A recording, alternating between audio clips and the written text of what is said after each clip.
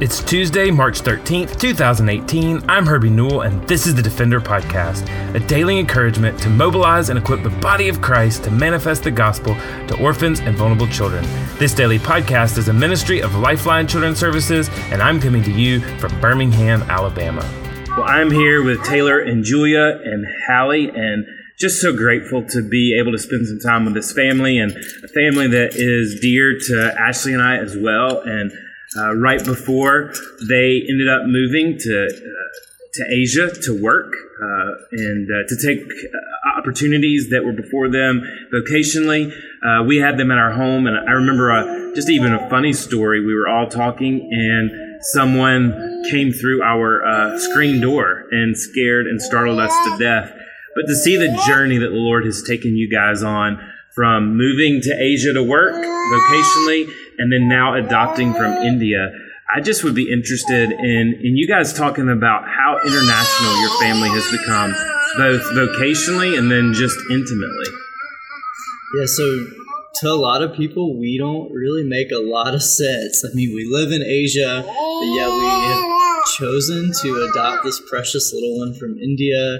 So we get funny looks all the time, just because we don't fit in a lot of people's boxes. But it has been such a privilege and a blessing. We love working in a different context among just a culture and a people completely different from us.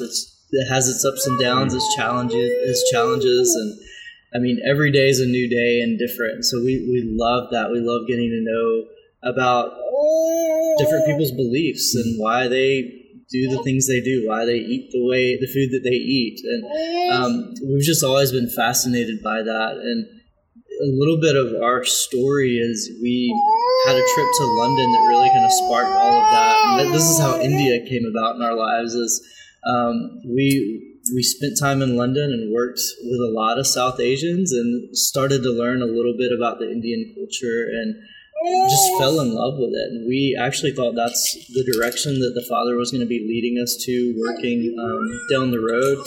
Obviously, He had different plans for us and took us to a completely different country. But from that experience, that's really when we came to the point that we were ready to kind of step forward into the adoption process, the Father just made it clear that India, this is the program that He wanted us to be in. So we thought He was going to be leading us to India. Little did we know He's actually bringing India to our family. Yeah. And so that's kind of what led us down the road of that. And we're just an international family. Do you want to add anything?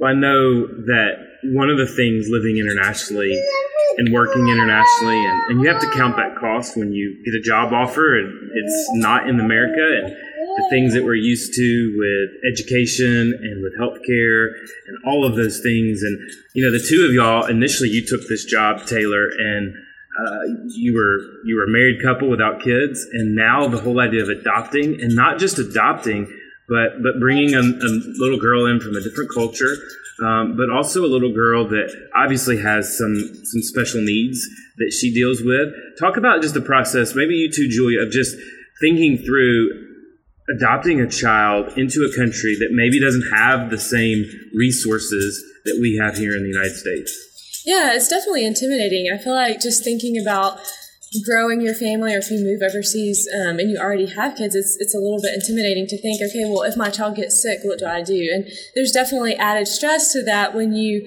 don't think your child is going to get sick. You know that your child has a certain need. And so for us, man, it's just been God's grace all over, and just really being dependent that He is creator. He has created each one of us in His image. He has created our daughter in His image.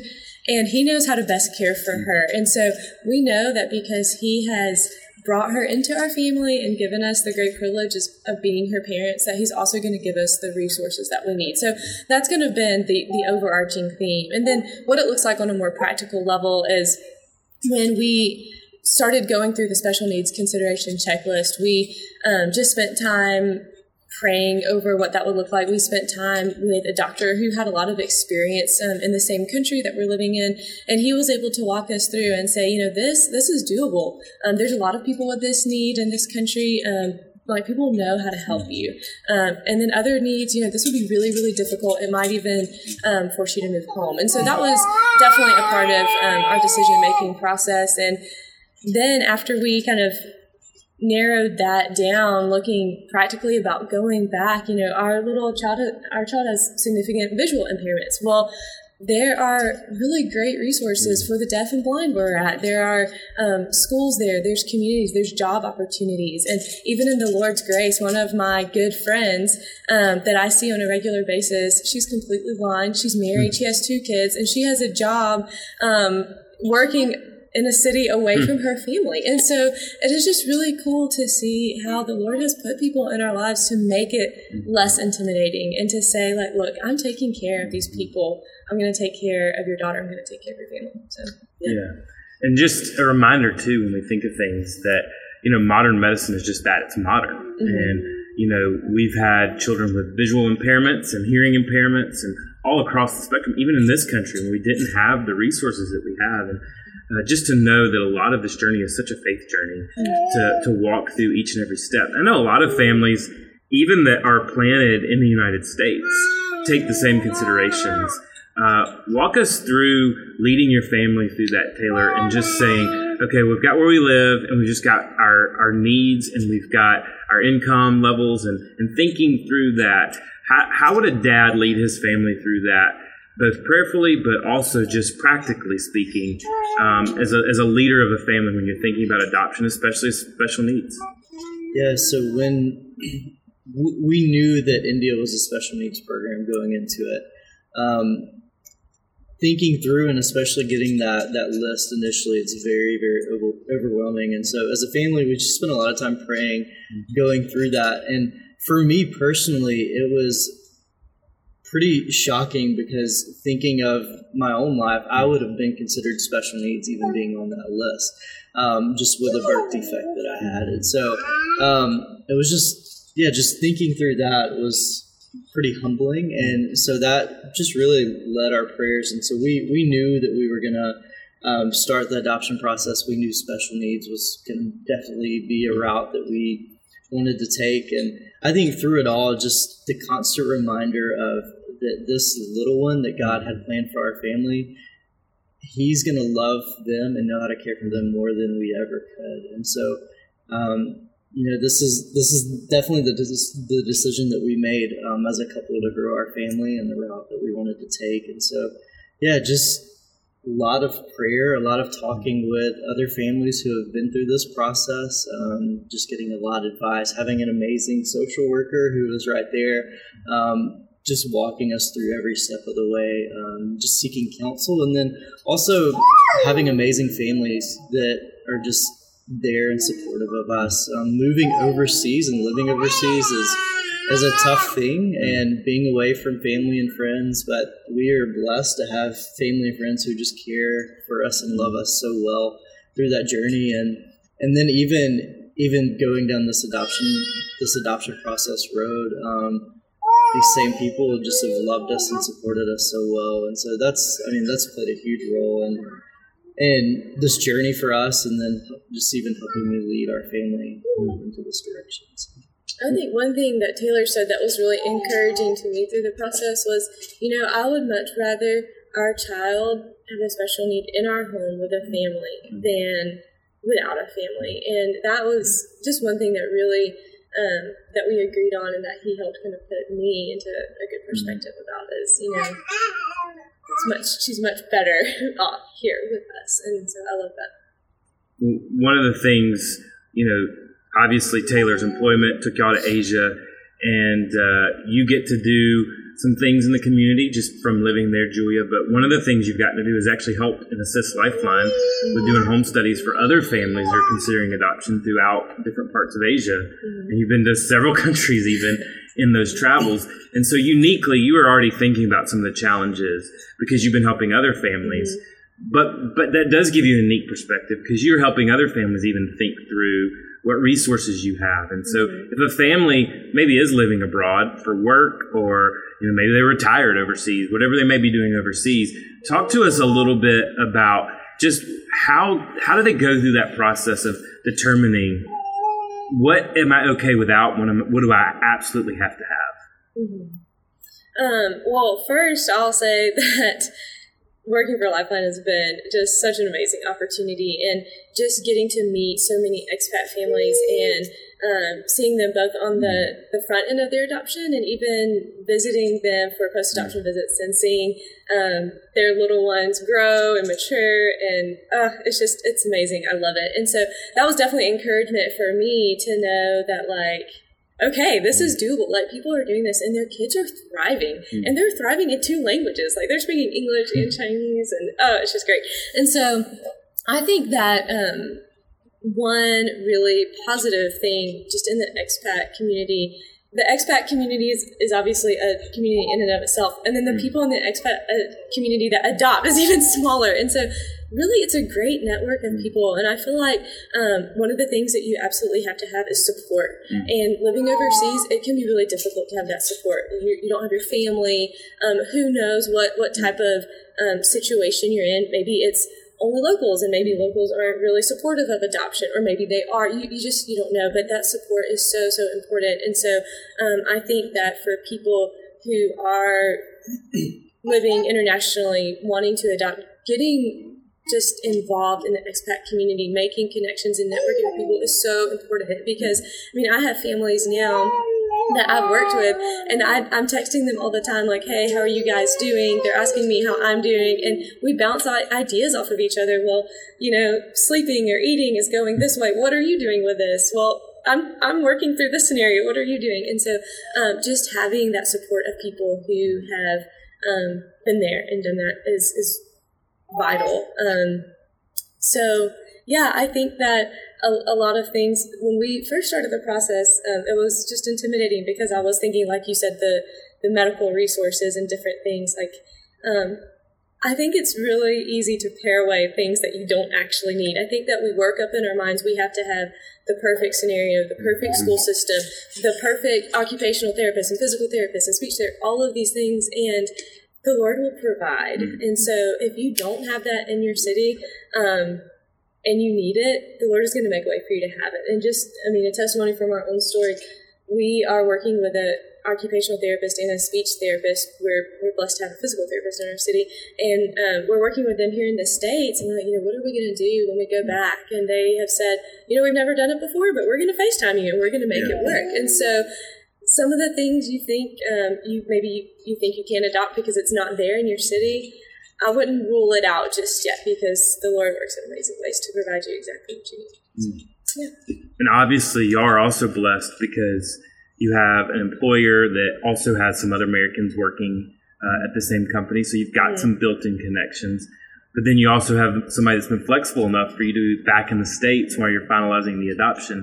Talk a little bit about that process, because that's one thing that's different. Because when you're living in America, you come home, the citizenship process happens, but you're not thinking about it as much. It's not as timely because you don't have to get back somewhere with your child. So talk a little bit about just a little bit of the burden, but what it's like having to wait now on getting Hallie's citizenship so you can go back to work.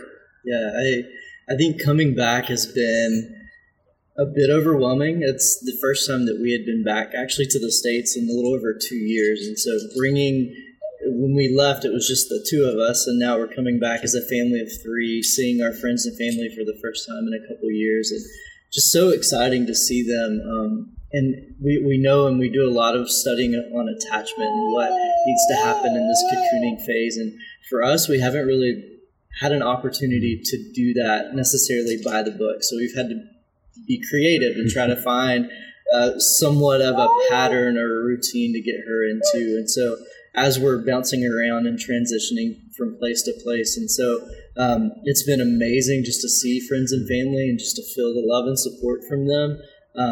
But at the same time, we're not home yet. And so there's still that transition phase. And for us, going through being an expat, we have another step of citizenship, the N600K form. And so that's just a longer process, and we're just trying to be patient. Our employer has been very gracious to us in understanding the process and what it takes. And so it's just been pushing forward and praying, seeking the Lord, and trusting in His sovereignty and His timing is going to be perfect. And so while we're here, while we are in this kind of waiting pattern, we're trying to learn as much as we can, learn as much Braille, meet with OTs and PTs and communities of people who can just commit to be praying for our family even as we go back.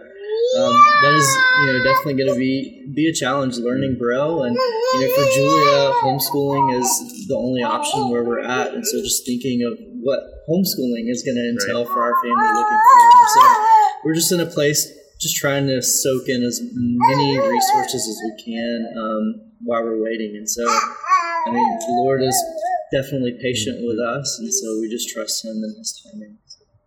So one of the things, just even as we close, I know that you guys are so committed to your faith. And so no matter what you do, no matter what your occupation is or where your occupation takes you, your faith bleeds out in who you are.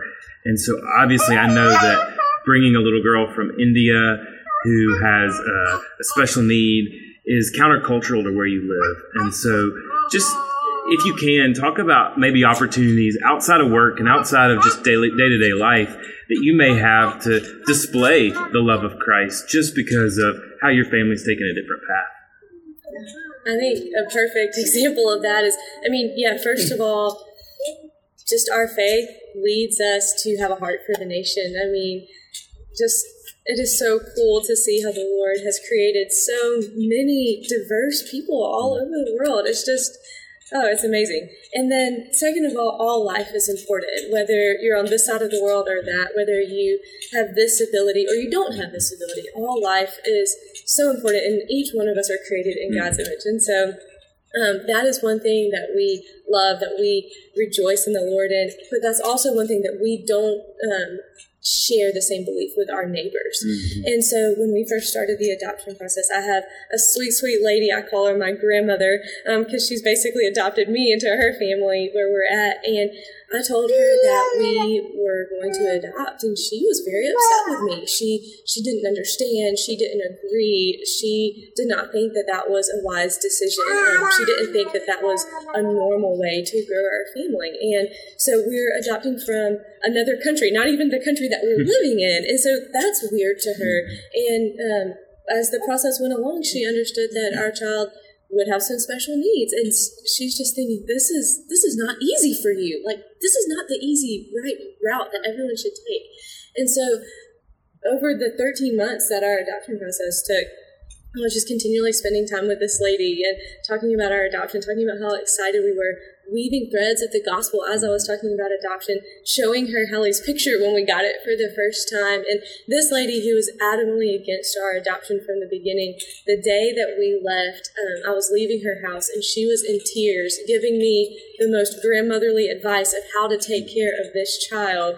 And with tears in her eyes saying, and hurry up and come back to my home because I cannot wait to hold her. I can't wait to see her. I can't wait to play with her. And so it was just really cool to me to see how the Lord softened her heart so much that Hallie's her grandmothers here in the States and her grandmothers internationally are just as excited about her, just as excited about welcoming her into their families. And so that's been a really neat thing that the Lord has done. How encouraging. And like I said, I love this family and their heart, and no matter what they have done, whether vocationally or no matter where they've been, they show the light and the love of Christ Jesus. And just another reminder of us as we're called to defend the fatherless, that it doesn't matter how or where we may be planted or where we may live or where we may work or what we may do, that when we take the step to follow the Lord in defending the fatherless, that He will ultimately get the glory as He goes before us, mapping out all things. Well, thanks for joining us for the Defender Podcast. For more information or to connect with me, please visit herbienewell.com. To partner with Lifeline, visit lifelinechild.org. Follow us on Twitter, Instagram, or Facebook by searching for Lifeline Child. Beloved, will you allow God to use the gospel to you to impact the life of a child? Please contact us because we are here to defend the fatherless. We'll see you again tomorrow for the Defender Podcast.